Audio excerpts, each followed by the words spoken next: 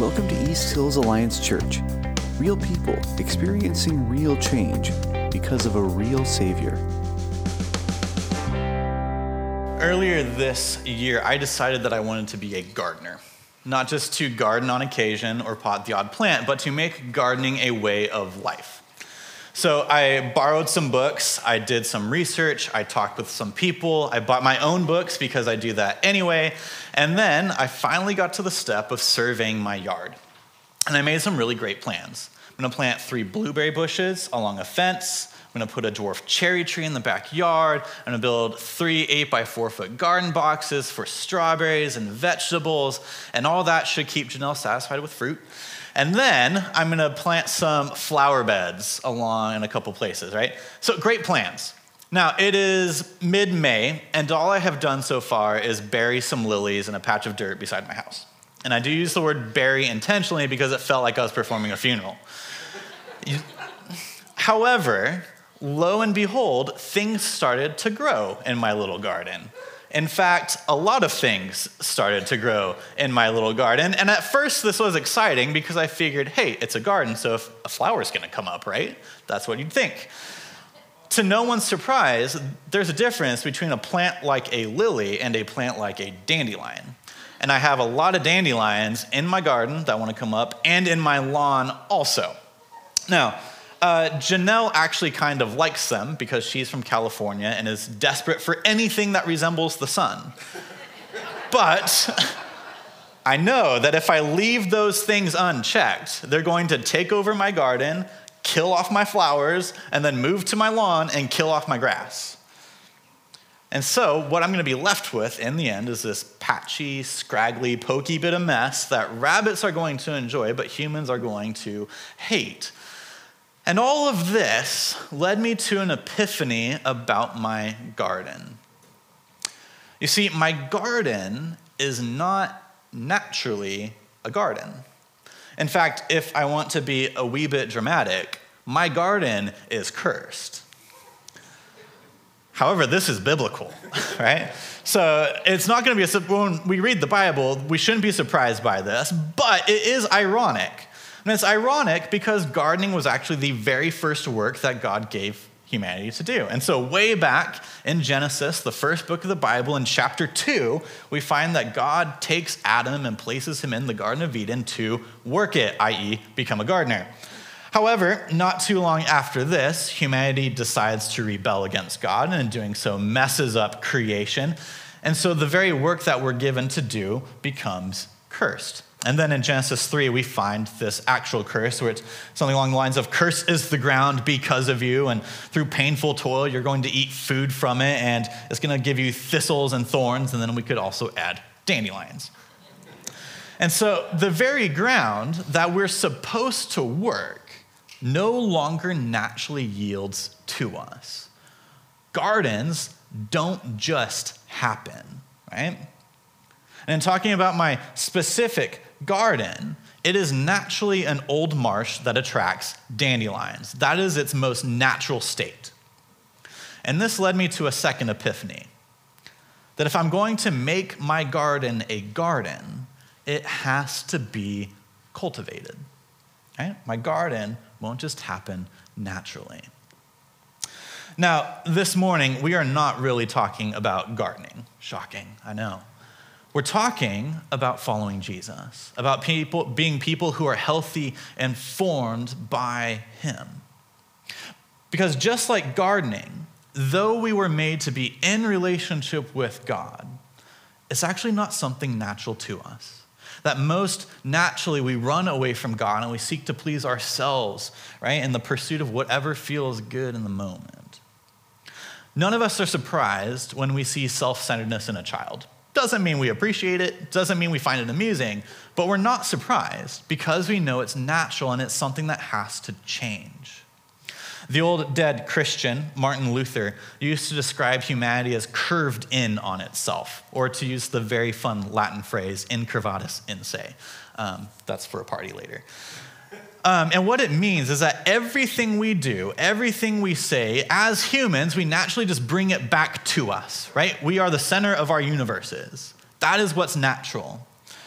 And if we are going to change from something natural, then something unnatural has to take place. And to bring us back to him, this is precisely what God does, that he sends his son to become human, to die on our behalf, and then to rise from the dead. And for God, that was all natural, because that is just working through who he is and his character.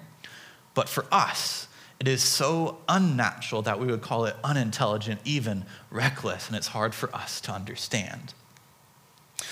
But in doing so, God saves us from the death that is naturally coming to us.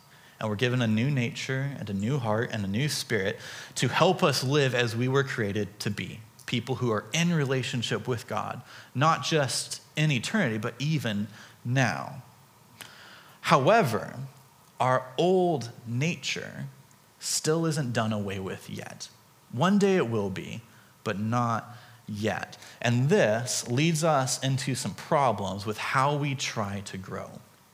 See, one of the problems that we have in the spiritual life is that we still want it to be natural, because if it's natural, then it's also easy. A while ago, I heard a few examples of ways that we try to make things grow, and it's through a couple pictures. The first image is that of a forest. Right? If you want to make a forest grow, all you have to do is step back and just let it happen, right? So you watch and you wait and you accept and you celebrate whatever comes up, because everything that comes up in a forest should be natural. But for a forest to truly work, everything natural has to be good. And this forest approach is probably the most common way that we see development in our society, at least when it comes to how we view ourselves. Because we tend to automatically assume that whatever thought, feeling, or desire we have, no matter how damaging or hurtful it might be to ourselves or others, needs to be accepted because it's real and natural.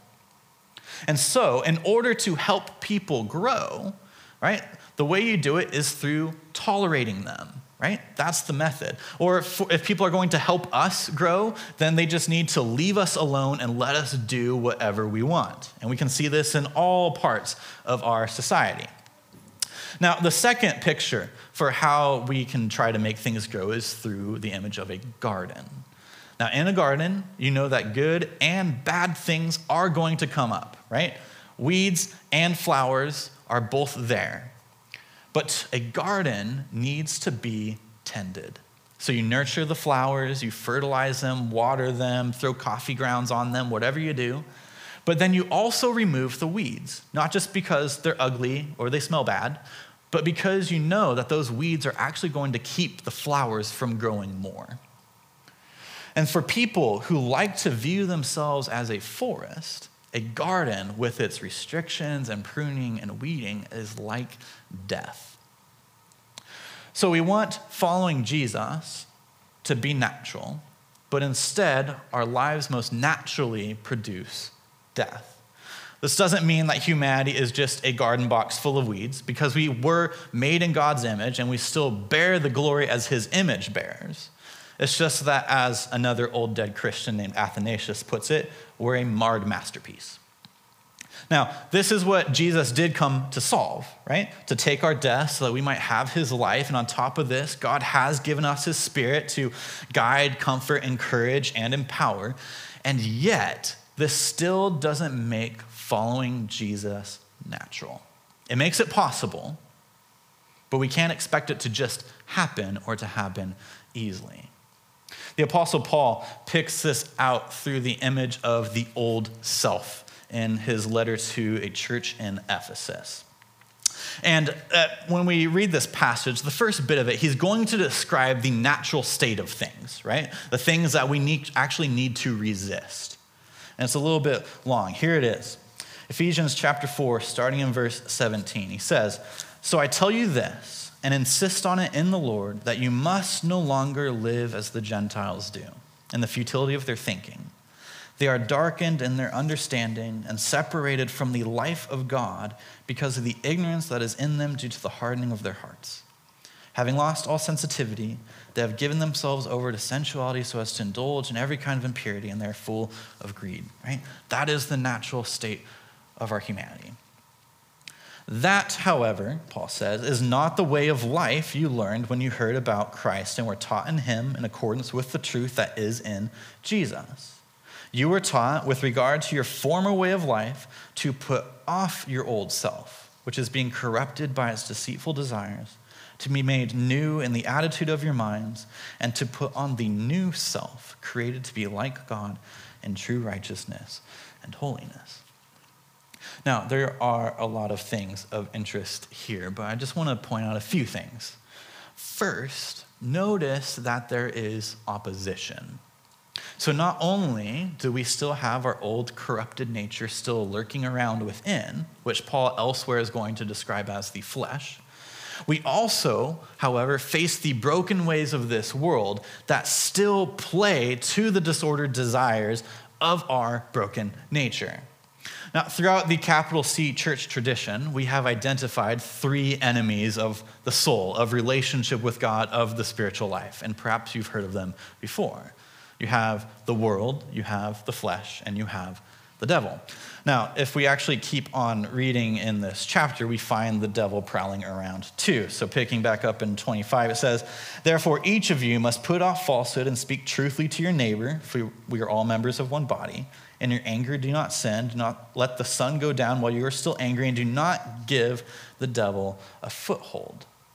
And so not only is our relationship with God unnatural, it's actually opposed on three fronts. Now, one of my forever favorite authors, John Mark Comer of formerly of Bridgetown Church in Portland, notes that not only do we have these three enemies, but they actually work in concert together. All right, so the devil offers deceptive ideas. He lies to us. And these lies actually play to our disordered desires, right? They appeal to our nature. And then our desires and our nature are actually normalized and celebrated in a society that is set against God. And so to use the image of a garden, and yes, this is going to be ridiculous, is like my patch of dirt is under assault by a band of feral cats. And the ground itself that I'm trying to grow things in has cat litter mixed into it, so it actually attracts the cats. And then all the gardening books that I read tell me that feral cats are actually an entertaining element to any garden, right? So, to say the least, we are in great danger if we assume that being in relationship with God is natural, easy, and safe, because it is none of those things. A second thing that stands out from this passage is that we have to choose to grow. As Paul puts it, we have to put off the old self and then put on this new self. That we have to deny what is natural and choose what is unnatural, or dare I say, supernatural. That we have to reject demonic lies, that we have to deny corrupted desires, and that we have to resist the broken ways of the world. And that's something we find that we are actually responsible for. So here's Paul again, this time talking to a church in ancient Philippi. So this is chapter 2, starting in verse 12. He says, "Therefore, my dear friends, as you have always obeyed, not only in my presence, but now much more in my absence, continue to work out your salvation with fear and trembling. For it is God who works in you to will and to act in order to fulfill his good purpose." And so what we find is that not only is our salvation something unnatural to us, but it's also still something that we're responsible for. So Paul actually says to work it out with fear and trembling even. And to use less terrifying terms, we might say that we have to take it very, very seriously. But notice why we're supposed to take it seriously. Because it is God who is working in you. Imagine that tomorrow I decide that I'm going to start my basketball career. And I know it's a little late for me, but I'm going to go for it. And somehow LeBron James hears that I want to be a basketball player, and he shows up at my door and says, Sky, I hear you want to play basketball. You know what? I'm going to be with you the entire way, right? I'm going to invest myself in you. We're going to practice every day. Like, I am with you. You're not alone in this. Now, at that point, whether I was serious or not, I have no choice but to take basketball very, very, very seriously because LeBron King James is now part of my basketball career. I don't have an option. And LeBron James is not Jesus. Right? So how crazy is it that God gives himself to us, not only as one who dies for our sins, but who is actually living in us and working in us so that we might fully enjoy a relationship with him as his children. That is a way bigger deal than basketball and LeBron James. But this also means one more thing for how we cultivate our souls, and it's that we don't do it alone. That if we are to be gardeners, then God is the master gardener whom we work alongside. And I think too often we come to a place where we recognize that we need to change, that we recognize we have to do something unnatural, but then we feel overwhelmed because we feel all that weight upon us and we try to go it alone.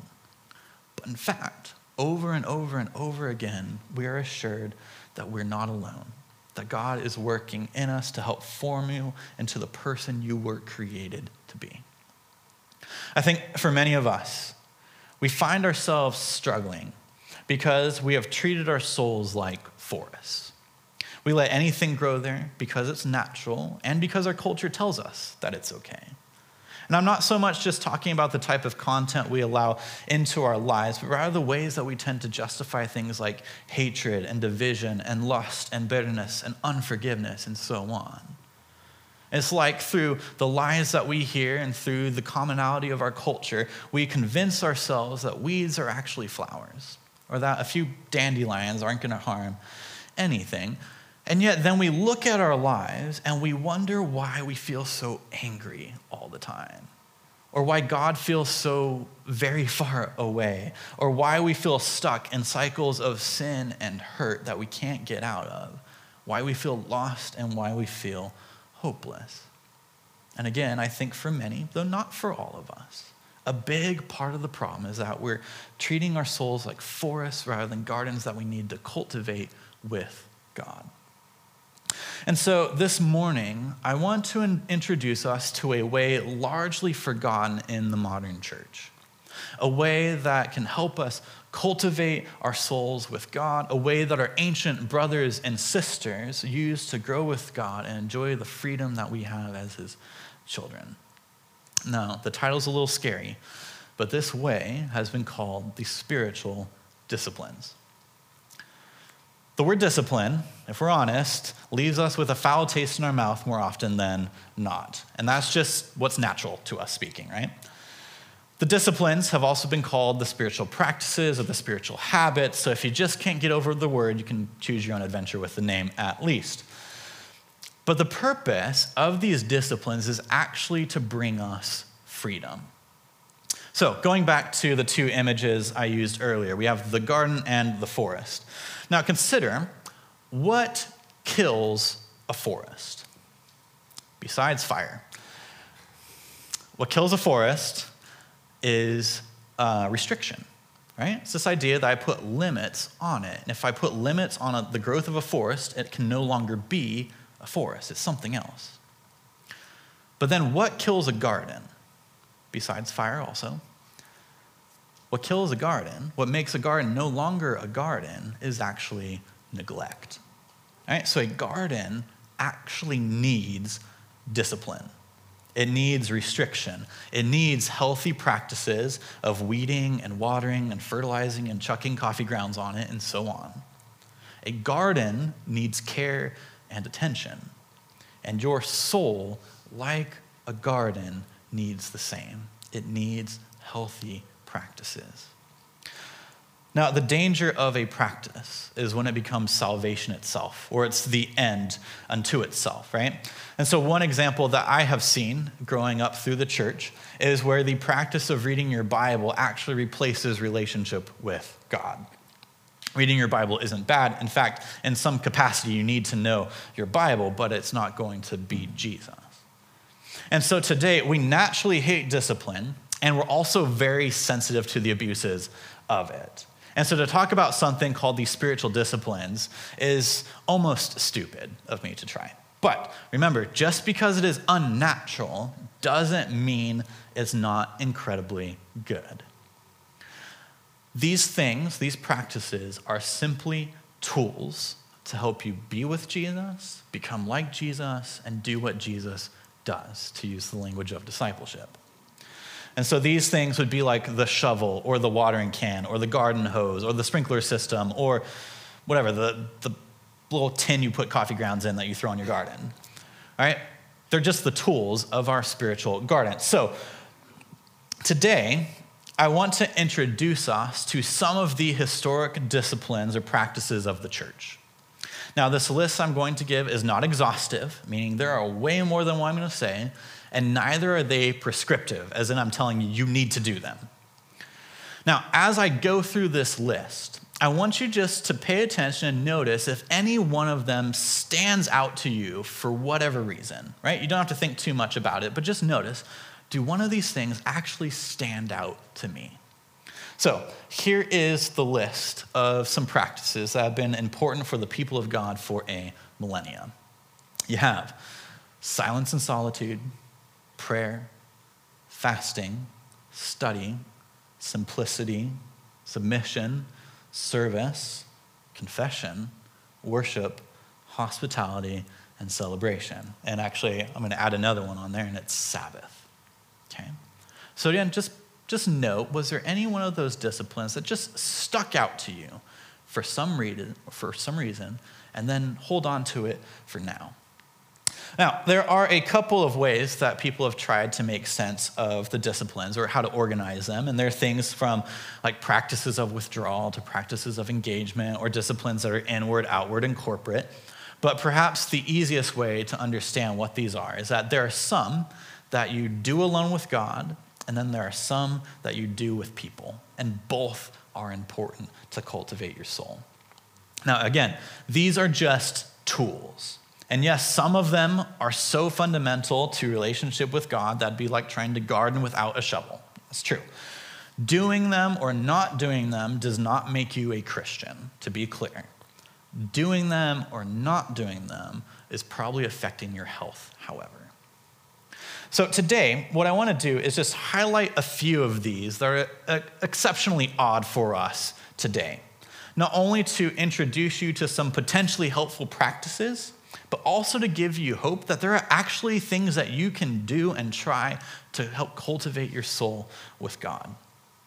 So the first discipline or practice is silence and solitude. And I actually preached on this a while ago, and you can go check out that sermon from March. But silence and solitude is essentially being undistracted with God, as creating time and space to be with Jesus. And it's this idea that just like with any relationship, my relationship with Jesus needs quality time. And so this practice is one of the ways to help establish that rhythm in our lives. Now, another practice to highlight is prayer. And not because this one is uncommon, but actually because this is a practice I've been wrestling with in my life this season. So growing up, prayer always meant just talking to God and usually asking him for things.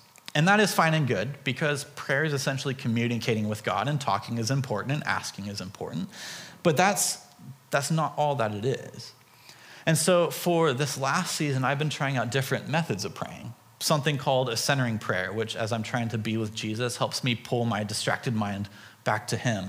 Or even praying through the Lord's Prayer in the sense of like our Father who is in heaven, and just reflect and then talk to God about who he is and his character. Right? Your kingdom come, your will be done on earth as it is in heaven. Talking to God about what it means that he's in charge, that I can trust him, that he knows what's happening, all these things. Or another practice that has been a little strange for me in terms of prayer has been liturgy. Because I've been finding that in times that I actually want to be with God and connect with him, I don't always know what to say. And so sometimes it's comforting just to read old prayers of the church when I'm not sure what to pray myself. Now, if you are comfortable singing songs that you did not compose, you can pray prayers that you did not write. It is okay. Another practice, and this one is especially fun, is fasting. Fasting is intentionally giving up food for a time. Now, I know that people talk about fasting for Lent from things like sugar and video games and whatnot, and that's great, but that's actually the practice of abstinence. And yes, abstinence does mean something more than what the 1990s taught us. Oddly enough, for the ancient church, when someone first came to faith in Jesus, they were taught two things right away. They were taught how to pray, and they were taught how to fast. Now, today, that just doesn't make any sense to us because we are forests and whatever appetite we have has to be satisfied. But for ancient peoples, and not just Christians, you'll also find Plato and Socrates, the great Greek philosophers, talk about fasting as an important way to curb unhealthy appetites and desires. Even today, it is not uncommon for someone who is struggling with a sexual addiction to be counseled to fast, just as a way to help them recognize that they can tell their body or their old nature no, right?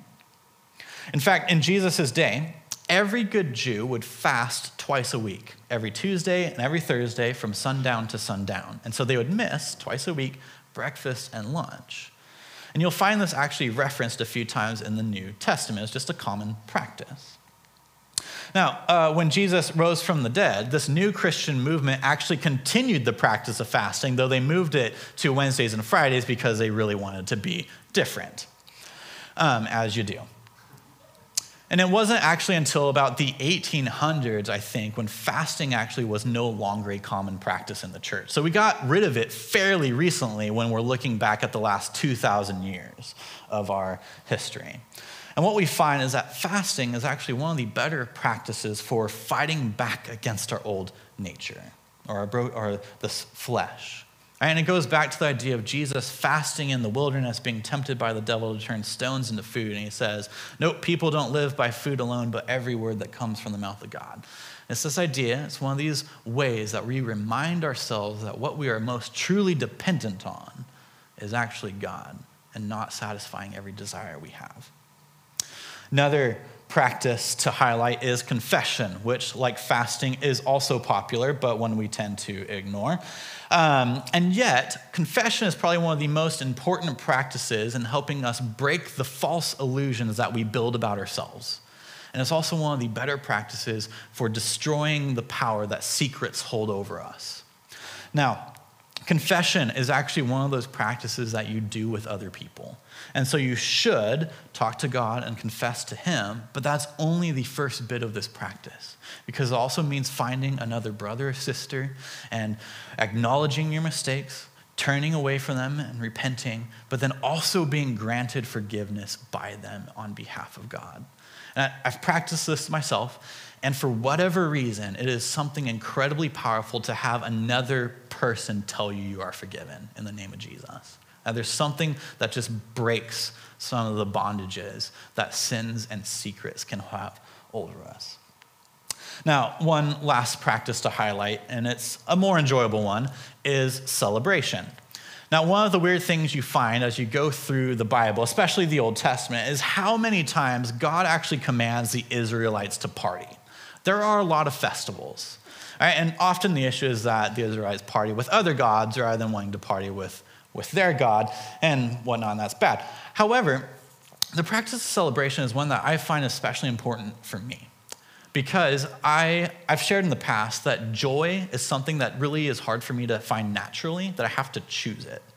And so the practice of celebration is this reminder that who God is and what He's done is worth celebrating, even when I don't feel like it. In fact, all of these practices aren't really based on how I feel.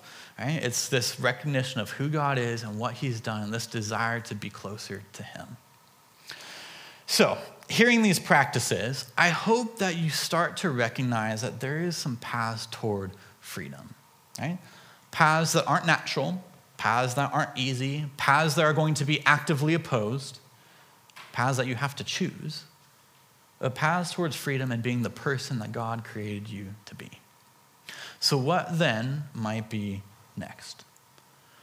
Well, first, you may realize that you've already been practicing some of these things, right? That you've already gravitated towards certain rhythms in your life, but maybe you didn't realize that these are actually spiritual activities.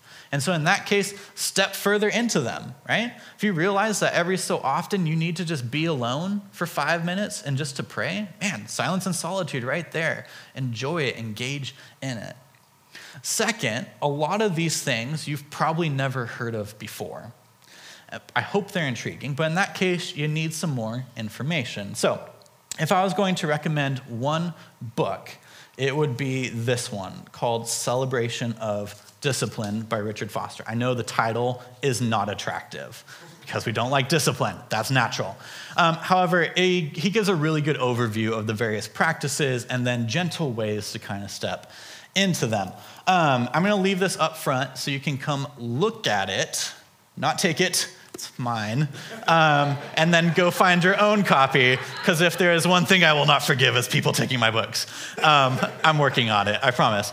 However, why would I recommend one book when I could recommend two? So here's a second book that came out recently called Live No Lies by John Mark Comer, and it looks at more of how do we resist these three enemies of the soul through practice. What are some of the practices that can actually help us fight back? So again, this one is available to look at as well.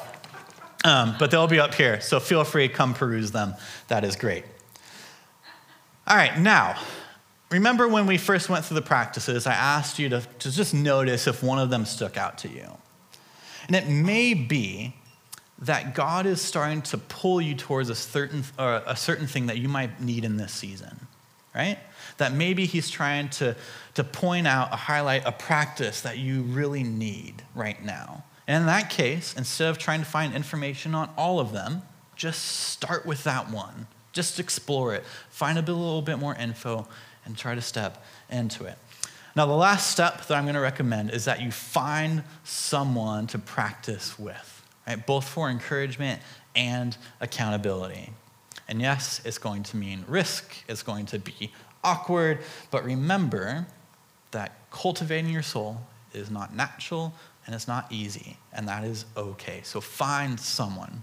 If you're at a loss as to where to begin, maybe start with looking at some of our connection groups. So you can find a list of those on our website, contact someone, and we can get you connected.